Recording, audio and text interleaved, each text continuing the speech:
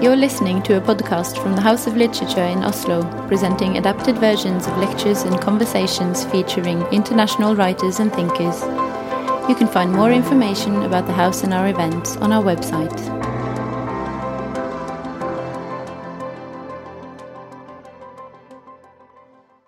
Good evening, everyone, and welcome to the very first event of our program this week, which we have given the title, Who Has the Right to a Future? My name is Susanne Kalutza, and I'm CEO here at the House of Literature. Tsitsi Dangarembga's iconic novel, Nervous Conditions, was first published in 1988. Now it's finally available in a new and beautiful Norwegian translation by Merete Alfsen. The novel opens with the following words: I was not sorry when my brother died. With her trilogy of novels, Dangarembga unflinchingly examines who has the right to a future. Through the story of a girl fighting for equality, for her right to education, growing up in a colonized land where she, a black girl, is at the very bottom of the hierarchy. What made Dangarembga's books modern classics? And why should we still read them today? We have a very qualified panel to delve into Dangarembga's work with us tonight. Masa Megiste is the author of Beneath the Lion's Gaze and The Shadow King, both examining the history of her birth country Ethiopia through fiction. She cites Dangarembga as one of her literary inspirations. Tonje Wold is a professor at the Department of Linguistics and Scandinavian Studies at the University of Oslo, and she wrote her thesis on Tsitsi Dangarembga's books, and Dangarembga also figures in Wold's book Å lese verden, a book about world literature, post-colonial literature, and eco-criticism. Mariam Idris is the author of the novel Janniken Evangeliet, a literary critic and a translator. And to lead the conversation, we have our former colleague, the author, and currently a part of our artistic council for our African literature project, Andreas Libe Delseth. Please give them all a very warm welcome.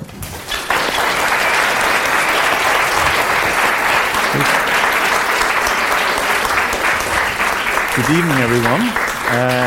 Very warm welcome from myself as well. Welcome, Mariam, Tonje, Masa. I have to admit first that this is a rather emotional thing for me, just because, between myself and Tonje, I think we have, I don't think I can count the number of times we have tried to get Norwegian publishers to take on these books, and we don't have to spend any more time talking about why they don't do it, because now someone finally did it. And a few days ago, we received this book, and I opened it, and I read the first couple of sentences, the one that Susanne read now, and a couple more, and I started crying, because, first of all, what an opening of a book, and then secondly, in Merete Alfsen's translation, which has so beautifully captured Tsitsi Dangarembga's style, in my opinion, and still, so it's so distinct, but it's also so much closer when it's in your own language. So I think this is a real gift. And we will talk today about Nervous Conditions and the rest of the trilogy a little bit as well. And I wanted to start with you, Masa. When I grew up, the one who we always serve the one who has traveled the furthest, and you have traveled the furthest first. So we start with you. Do you remember when you read the first sentences of Nervous Conditions? I remember how that sentence hit me. I'm trying to think of what year it was, and I will say that I don't quite remember, but I do think it was more than 10 years ago. And what happened in my mind at that first sentence was that I felt an instant bridge between Tsitsi's work and the work of another African writer that has been a huge influence to me, Amaata Edu. And in fact, it's interesting that Tsitsi has quoted her in other things, but I remember thinking, this book is about to affect me the same way that Amaata's book changed my life and the possibilities I thought that fiction had. Tsitsi's words were shocking, that first sentence, but the book, it introduces us into the world of a young girl who is painfully and brutally honest, and I think is trying through words to make sense of a world that is cruel and confusing. And that first sentence introduced me to a world and a kind of thinking that felt shocking and breathtaking, but also I could understand it.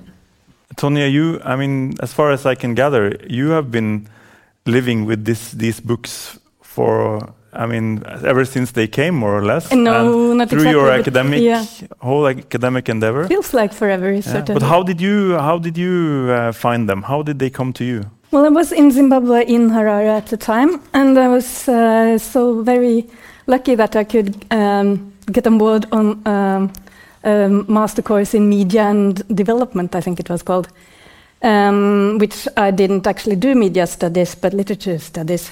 So I was trying to find a way to do media studies with literature. And I was reading a lot of Zimbabwean literature at the time. And I did a small thing on Chenjerai Hove and some children's literature and other things. But when I read Tsitsi Dangarembga, then I understood that, okay, so this is going to be the master thesis. Mm-hmm. Because and I was so happy because that meant I was always also looking for a reason to come back. So I found the two.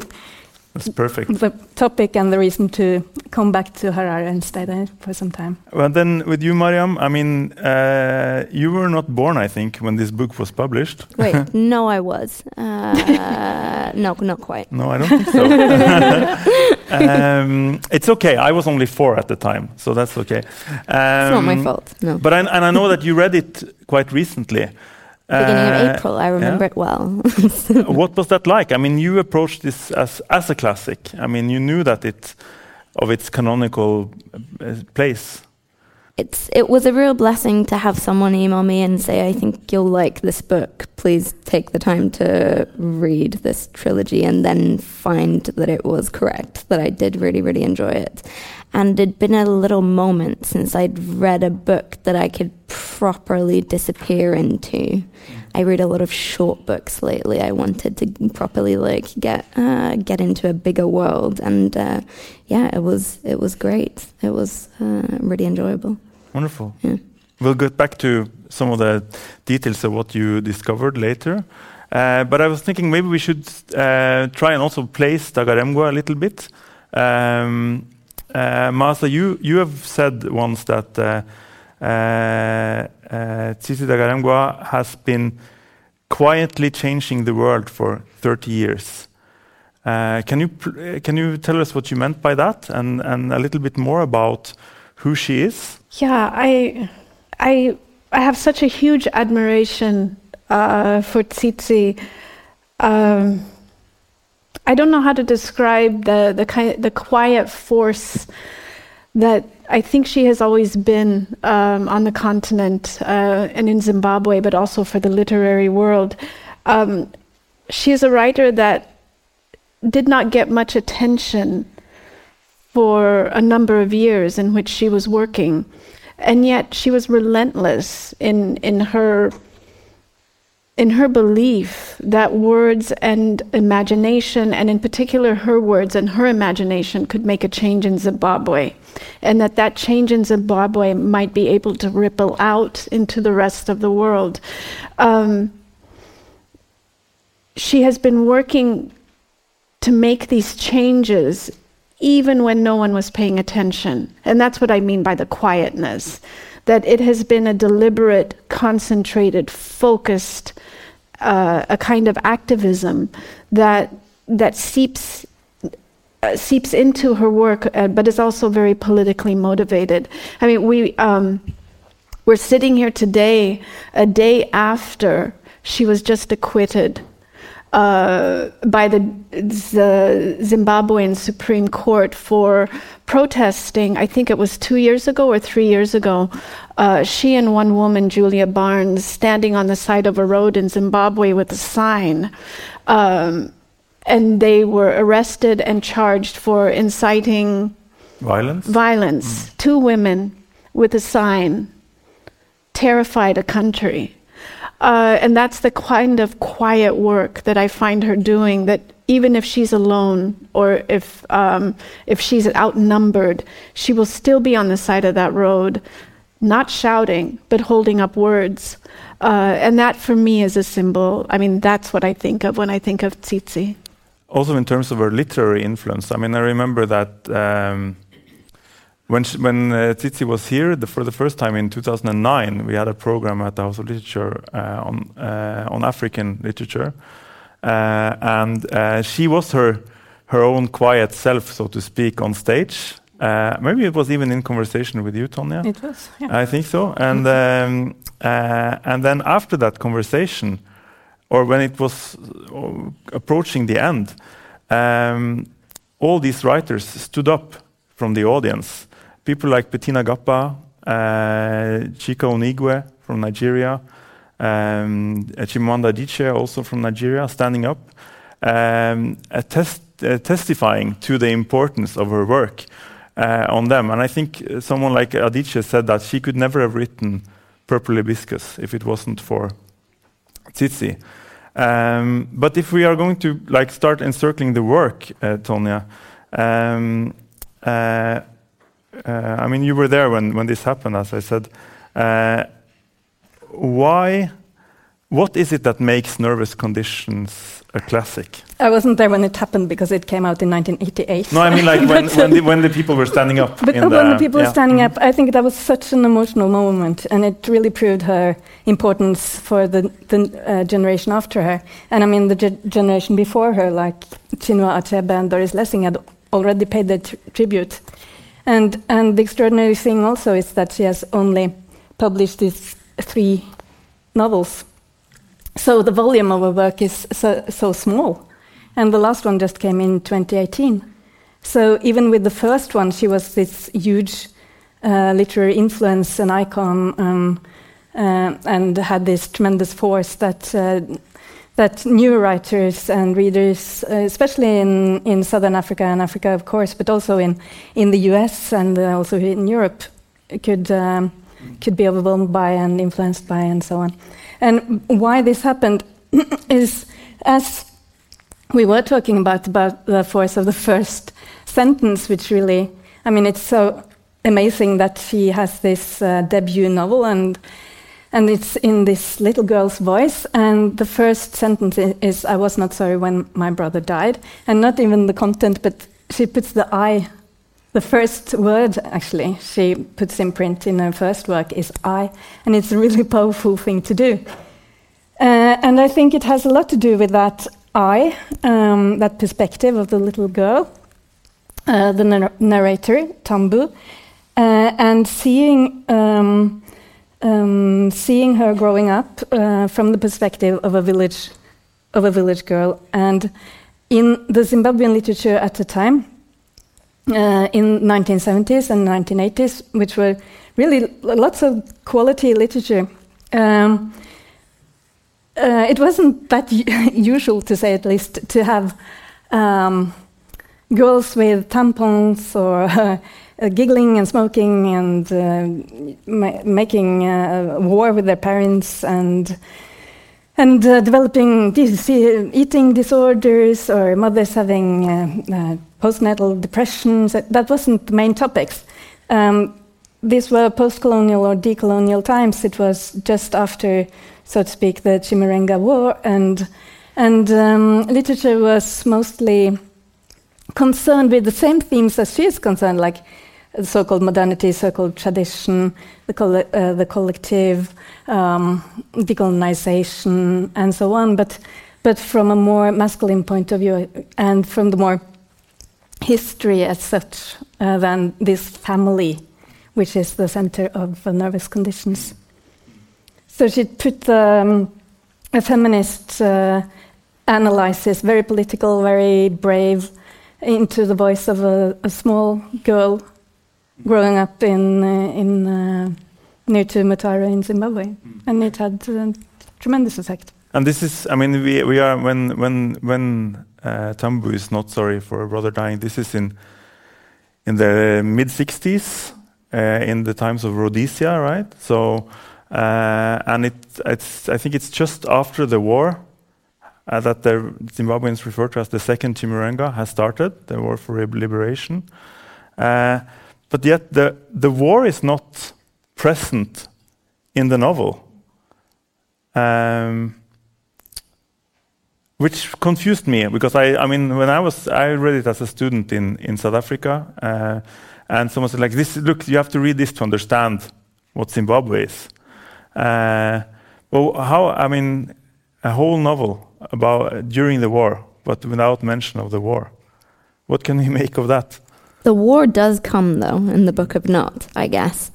To me, it's Tambu's character. The most interesting thing about her character is her ability to shut those things out. It says quite a lot about her as a person, I think.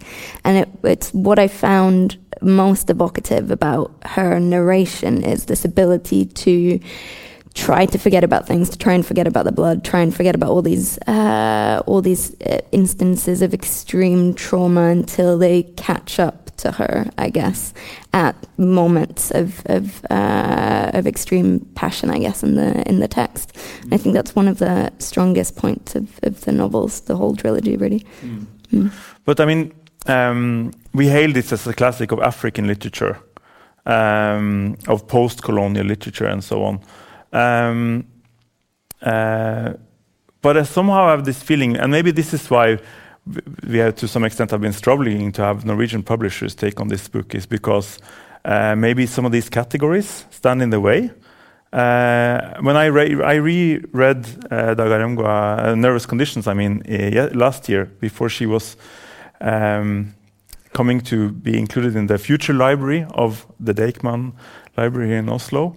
I mean, I was struck by and reading it later, much later after having read it in South Africa and so on, that you can read it on so many other levels than a book about Zimbabwe. Do you agree? In what way do you prefer to read it? Well, I've never been to Zimbabwe, and so I don't know very much about the community that she writes about. And yet, for me, when I picked up the book, it's a story about a young girl trying to make sense of her place in a world that is trying to push her in one direction while she is trying to move in the way that she wants to move, but she's too young to really know yet what she wants. And so for me, this felt like a book about understanding or trying to make or create options in your world, trying to understand why you feel a certain way or why you're pressured to do certain things in your family. The place of a young girl in a family where the men rule, right from the patriarchal uncle, to the father, but also to her brother. What do you do as a girl when you're being told that you have to live your life in a certain way, and yet inside you is another force that's saying that's not the way you really want to do it?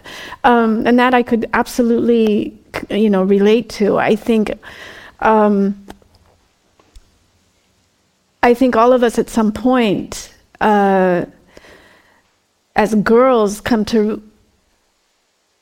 we're forced to understand the bodies that we exist in. We're forced to suddenly recognize, oh, this is what it means to be a girl.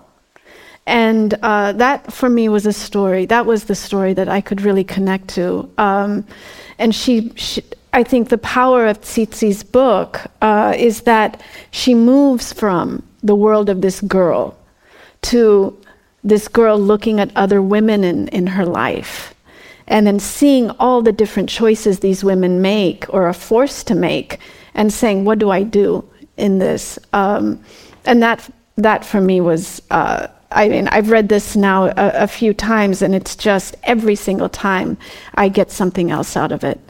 Yeah, and I think we'll have to add into this mix also the topic of female friendship and the topic also of an intelligent girl seeking a way, which is also very strong and remarkable in the book.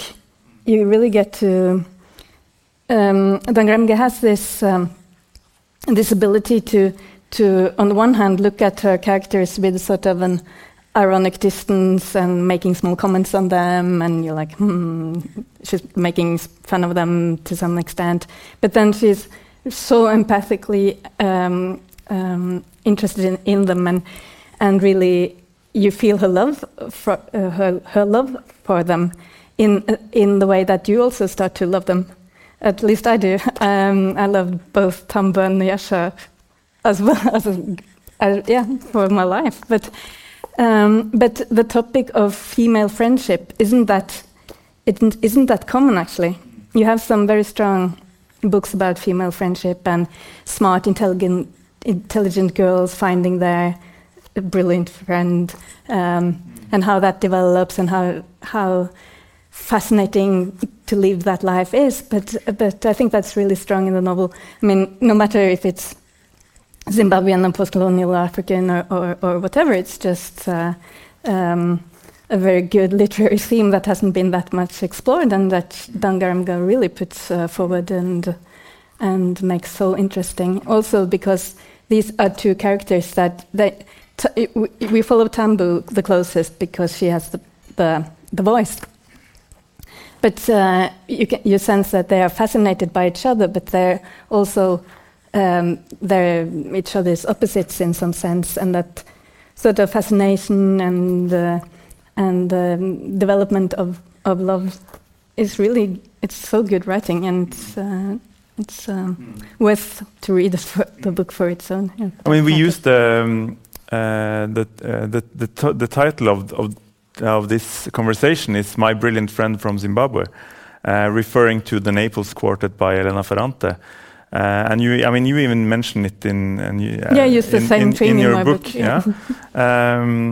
But what other dimensions of female friendship do we see if we add this book to the mix, Masa?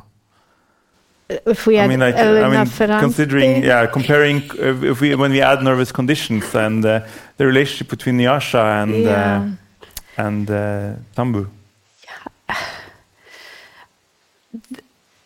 What I found wonderful about this relationship between Nyasha and Tambu was what I thought with Tsitsi's very political decision not to make these young girls rivals with each other, to make them allies in a family, because I think it would be so easy to pit one girl who's so different, who's had all the privileges of one kind of life, against a girl who grew up in a village and maybe is more comfortable in her community than this girl who went to school in England is. So it was a very deliberate choice, I felt, and an awareness by Tsitsi that it is possible to be female and African and within a society that is subjugating and oppressing you, and not turn against each other as women and as girls, that you could build alliances where you help each other in this world.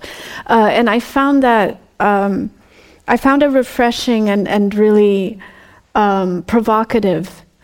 I mean, if we talk about Elena Ferrante and My Brilliant Friend, you see again and again the tension between these two girls, the push and pull, the way one admires but resents the other. And Tsitsi has forged something quite special in the relationship between these two girls, and I appreciated it, and it felt to me like a kind of, if books are supposed to teach us how to live, and if books are supposed to inspire us to create the kinds of relationships we see in them, then I think this friendship was something that I really took to heart and hope to emulate.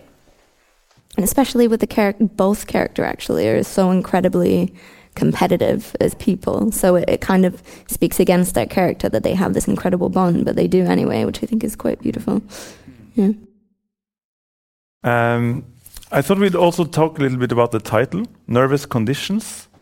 Can you run us through, Tonya, where does this title come from, or how did it come about? Well, Tsitsi Dangarembga herself says that she just stumbled across the title in the latest drafts, or when she was writing her very last drafts or something like that. But it's a very, very interesting title because she takes it from Jean-Paul Sartre's pre-word to Frantz Fanon's Wretched of the Earth. So this is a French philosopher introducing one of the major post-colonial thinkers of and revolutionary and all that, and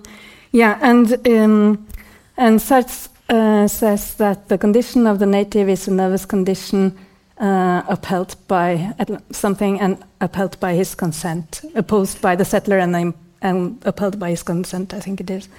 And so what she does is to add the plural, nervous conditions, to her title.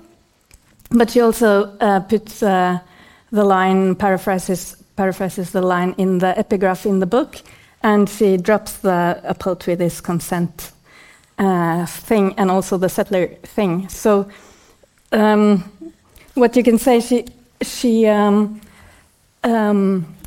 concentrates more on the black community than the opposition between the blacks and the whites in Zimbabwe at that time. And she also adds the plural, which you can say is also about highlighting the gender aspects of the native, which in both Sartre and Fanon's writing is, implicitly male. The native is the male person, and the settler is the male person, and she opens up, she narrows down because she's focusing on her universe and the female community, if you can say so, the female characters at least. But she opens up the more stereotypical or political discourse to aspects of feminism and gender. Questions of gender. It's really interesting that she takes away the consent bit, but I guess also it's relevant because all these children are faced with the consequences of empire on their psyche and in part being sort of destroyed by empire throughout the novel. So the idea of consent when you're talking about children is perhaps might be where she removed it. I don't know. Yeah, maybe. And it's also the part with it's imposed by the settler as a thing, so she scraps the Englishmen and all those people who's been living there. It's a nervous condition. Yes, and she focuses on. I think it's very important to say that she focuses also on the female body, as you said, and the nervous tensions, and that is produced within the family because of the patriarchal structures in the family. And society as well. But I guess the part where it becomes really messy is when we move on in time, and the Book of Not, which is the second volume of the trilogy, which takes place. It takes place during the height of towards the end of the liberation war in Zimbabwe, and it ends sort of in a liberated Zimbabwe, and. I guess without revealing too much for those who would like to read it, it's fair to say that the nervous conditions continue. A sequel, yeah. In the Book of Not, and in the post-liberation Zimbabwe.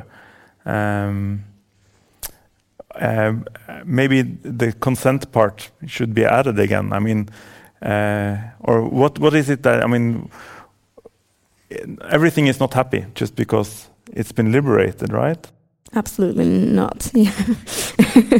In the Book of Not. The thing that interested me with the move from Nervous Conditions to the Book of Not is actually, you pointed out, the subject, the I, that opens Nervous Conditions. In the Book of Not, it opens with the you, which then comes back in this mournable body as well, which is written entirely in the second person, which is quite unique. Well, people do it, but not often. But the you comes right at the beginning of the Book of Not. So there's kind of this sort of an approximation, perhaps, in the sense that it draws in the reader, but also a distancing from the subject, I think, which is quite interesting. But yeah, that's where the war properly comes in. But what happens when you change from the I to the you in this book? I always say that I hate second-person narration, but I handled it with Tsitsi. Mainly because it's usually, well, I think I'm just easily annoyed, and I don't like it when people say, you're sitting in a chair, and I go, no, I'm not actually sitting in a chair. I'm standing up reading this, or whatever, so I find it frustrating. But because she plays with the perspective in that way and moves this narrator, this very powerful first-person narrator, into the second person. That to me is really interesting. It's a moving away from her and towards me, perhaps. Is it a kind of universalization? I'm thinking out loud, but yeah. What did you guys think about the move from the I to the you? I thought it was absolutely heartbreaking. Why? Yes, true. It's the most heartbreaking change of perspective I've ever read. And I think it's because of how I read the I narration, the first person narration in Nervous Conditions, I guess, because I've always found that so powerful and great how it's written in first person, and it's this girl talking about the I, and she's not always the best character, but she has the voice, and I think that's so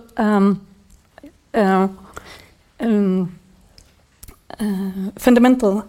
But then, when in this third book, where Tambu is, I guess, 45 or something, or she's at least she's in Harare must be around 2000 or so, and the whole of the narration is cast in this you. And she's so lonely and miserable, and during the first chapters, she's thinking about ending her life, and it's really depressing. And the whole thing is cast in you, and I thought, oh my God, Tambu, this is not good at all, because she just lost all her power, and Dangarembga just distanced herself in some way to that character, which I also found very moving or emotional, because it's so depressing. The story is, I mean, it's read against Nervous Conditions. It's so depressing because in Nervous Conditions you have all kinds of problems and family dramas, and I mean, it's not a happy story, but at least this is the story about it's a Bildungsnovel. It's a story of development. And then you have this disillusioned Tambu is really not a very good place or person at all. And then it's cast in you, and I thought, oh, it's really sad. So it's do we agree? It's her distancing herself from the character, or at some point, I mean, you can also, I mean, it's almost as if through that last book that she there's more similarities between Nyasha in the last book and Tsitsi's own life, which she's rather clear about in her new essay collection, which she will talk about tomorrow. Nyasha is the one running NGO for women in media and the arts, She's the one with a belief in like changing the system, whereas Tambu is disillusioned, to say the least. Is it this distancing? What did you think of it, Masa? I was trying to imagine what it's like as a writer to move from first person to second person to that you, and how I was trying to think about how I envision that move. Like, what does that move look like physically? And what I imagine is Tambu in front of a mirror, obviously, talking to herself, you, but on the other side of the mirror, which she can see right through, is the rest of us. So that it's you and you, which is both I and you, and it's also we. And what happens with that, it's an uncomfortable way to read, like you're saying, Miriam, because when you read that, even I just said you. So when we read that you, we're reminding ourselves, oh, it's not me. But then the longer it goes, the closer you have to become to that subject. And it's an uncomfortable place to be, because it sets us right next to the main character at the same time as that main character is distancing themselves from themselves. Then there's a double consciousness that begins to develop, and we are in the middle of that as a bridge, if that makes sense. I was trying to imagine what that looks like in real life, and I think that the discomfort is that when a writer can use the second person, I think the writer can actually become much more brutal in that. The first person gives you a very limited perspective, but the minute you say you suddenly know a lot more because you're standing outside of yourself. And you see more, and you say more, and you can be more cruel because it's not just the I, it's also all of us that's being talked to.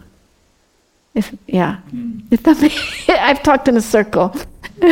I think it makes perfect sense to me, but who knows? But I mean, it's also extraordinary. Speaking of how things change with this trilogy that has been written. It spans 30 years or more, even, but it's also written over 30 years in real life, so to say. I mean, we may be talking about a quartet. I'm hoping secretly, because maybe she will write more. So something obviously changes with her perspective on it. But how? I mean, Mariam, you're the most recent reader in the audience or in the group. I mean, what do you think happens when it's read today? This like, I mean, when it came out, when Nervous Conditions came out, when the trilogy started, the wounds of the Liberation War were still very fresh, and this was very contested ground. Now it's far away. Even Mugabe has passed. It's a new Zimbabwe or something. What is it like to read it today, do you think, in that sense? It's a mark of good literature that it's not just a historical document, I guess. That can happen to books sometimes. But to me, what was fascinating, reading it now, having read quite a lot of books in this similar sort of post-colonial thread, it was a story that I recognized, that I think, as Tonya said as well, was new at the time, but right now I've, this story is quite recognizable to me, but it still subverted my expectations all the time, which I thought was impressive for a book that was written, over 20 years ago, 30 years ago.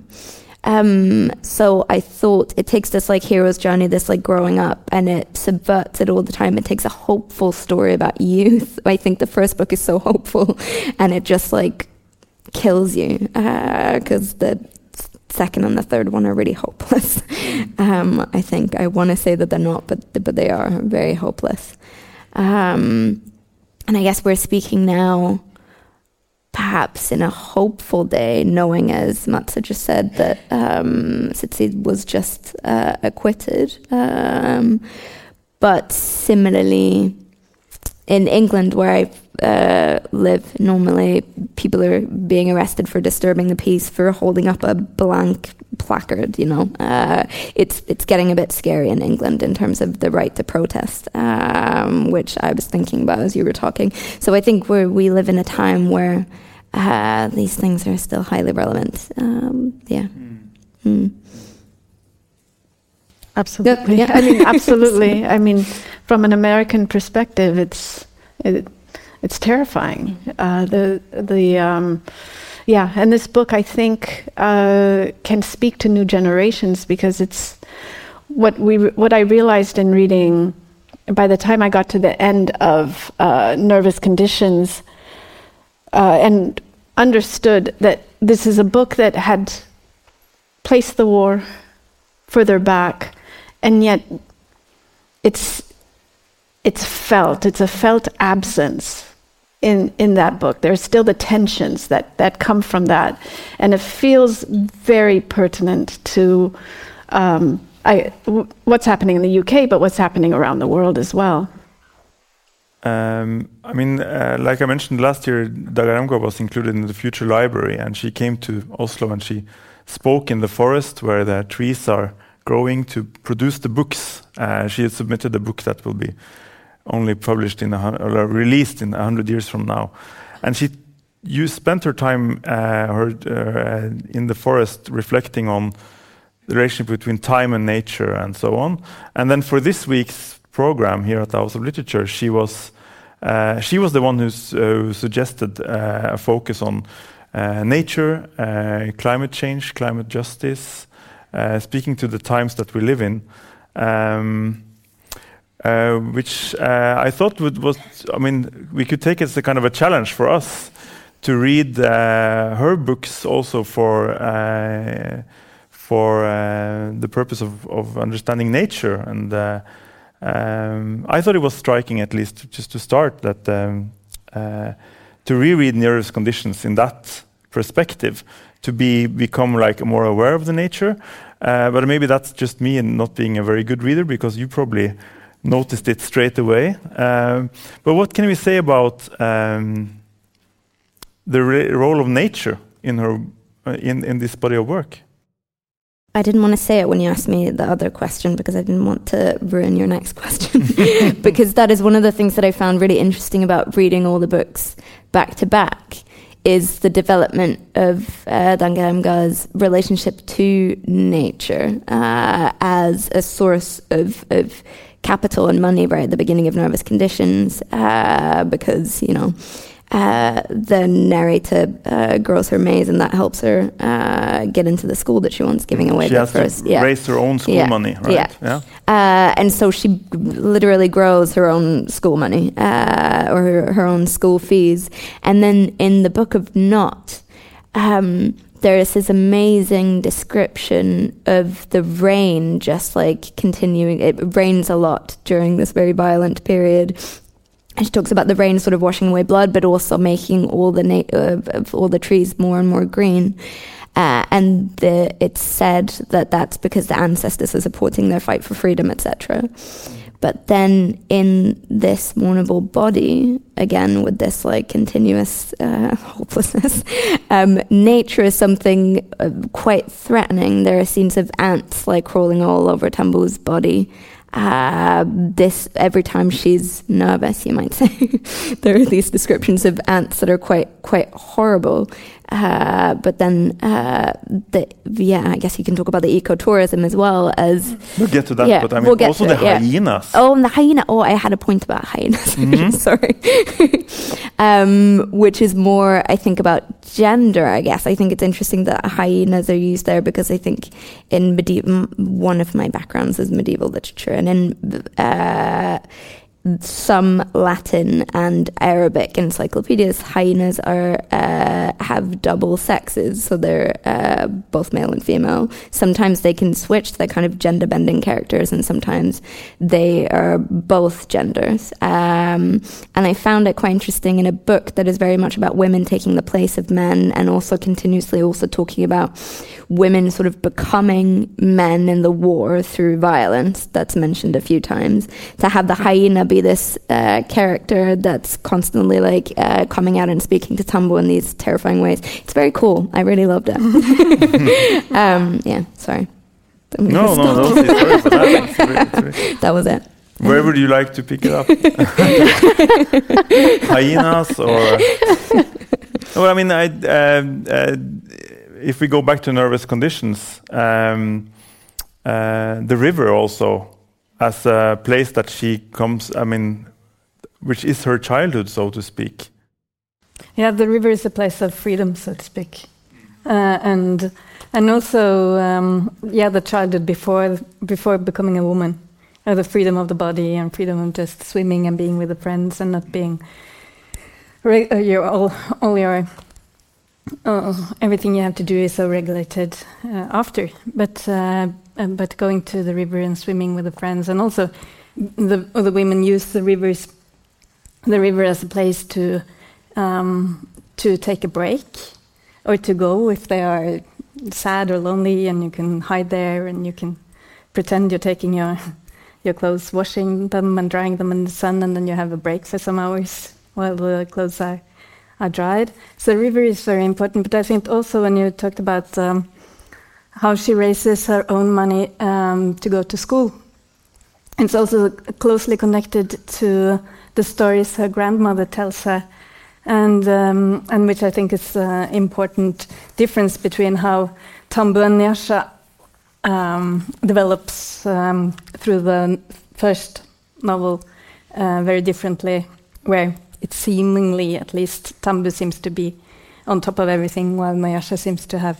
to struggle a lot, because Tambo has this closeness to not only nature but the stories of her family, which she has been giving through from her grandmother, telling them also more or less like a fairy tale, but connecting Tambo to the earth and the ground and the nature, if you want.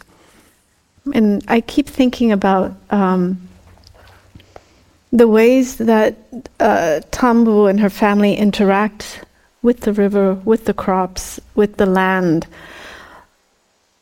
What happens when that land becomes polluted by the corporations that eventually will move in there? What happens to people who can no longer use that river? You can't swim in there. I mean, these are things, climate change from an African perspective. I don't know if we talk about that enough. What we see sometimes are the end results of that, which is that people whose land has become so saturated with the poisons from these different oil companies and these different industries, the flower industries, I can say, in Ethiopia, that use all these chemicals that then become unhealthy for the people who have to work on that land or in those companies in order to support their families, then they have to move, because now the land can't sustain them. And then we have these displaced communities with nowhere to go, except maybe out of the country. And then it begins this cycle that we eventually hear about in the United States or through Europe, saying, and you have politicians saying, why are these people coming here? And yet you just trace the money, or you trace the companies, you trace the oil, and it leads you right back to the land that belonged to the people. And I didn't want to say this because it's a question I'm going to ask Tsitsi tomorrow, so pretend you didn't hear it.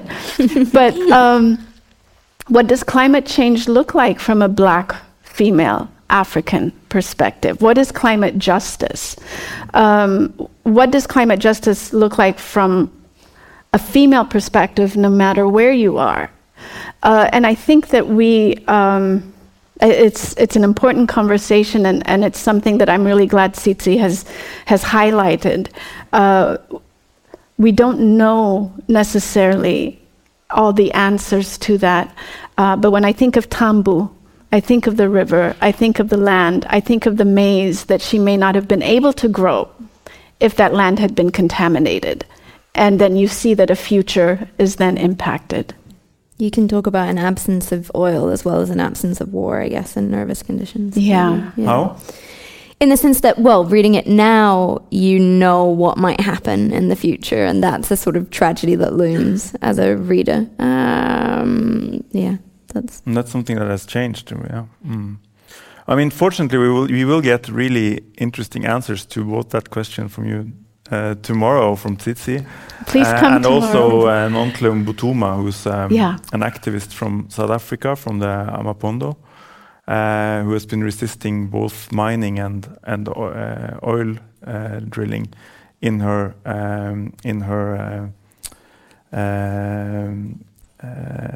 village.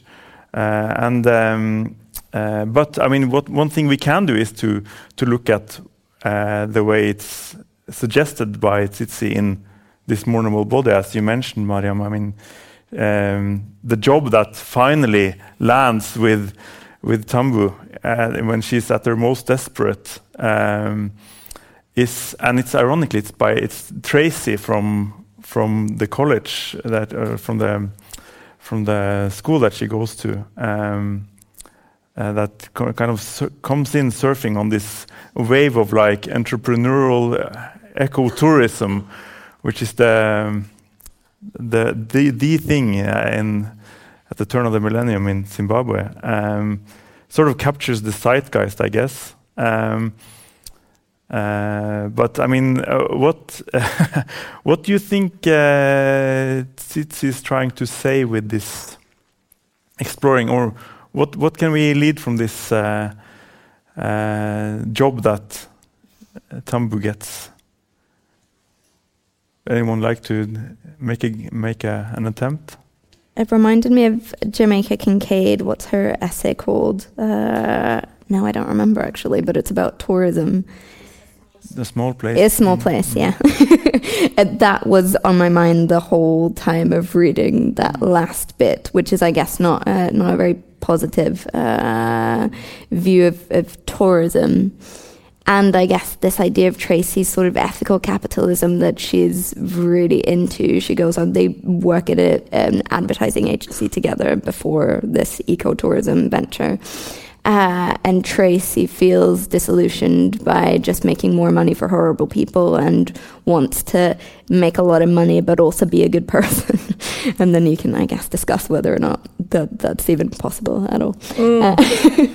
The ironies are so dense. It's very dense. It's very dense. I mean, and there's a whole like subdiscipline now in environmental studies, which is quite predominant in South Africa, for instance, where they talk a lot about what they call green whiteness, where you have because you will see, like, for instance, I mean, environmentalism is sort of framed in South Africa in many ways as white. You will have bumper stickers on cars, big SUVs saying save a rhino, kill a poacher, for instance. The poacher always obviously being a black person, right? So many layers to those kinds of, yeah. I also think it's important to add that just like with in nervous conditions with stories of the grandmother, which is tied to nature, here also culture is very much tied to nature. It's not just like nature is capitalism, colonialism, and I mean exploitation of nature, but it's also making a culture product. And in the end, as I read it, also Tambu is made into a product for consumption. She's a product herself, and her blackness is not so frightening. It's interesting to the tourists because she's also educated. So finally, she sort of made this amazing merge of those difficult things to combine earlier. but then it's just into this hopeless identity as a commodity, which is kind of making fun of whole of our community and the village. And a sort of like full circle displaying her own village as natives, so to speak. Authentic. Yeah. So lots of stuff there to pick up on in the coming days. Our time has come to an end, unfortunately. But Maasa, you will be back with Tsitsi Dangarembga tomorrow, discussing her new essay collection, Black and Female. And there's much more. And in just an hour, Masande Nchanga, who's a brilliant young author from South Africa, will discuss with Julia Vedlocka about speculative fiction, apartheid pasts, and dystopic futures. So stay for that if you like. But please join me in thanking Maasa Mengiste, Tonje Wold, Mariam Idris.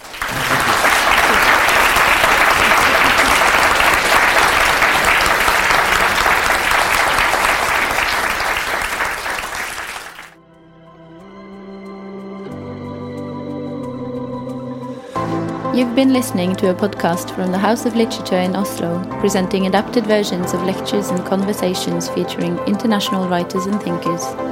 You can find more episodes and subscribe to our podcast on iTunes, SoundCloud, and our website. The music is by Apotek.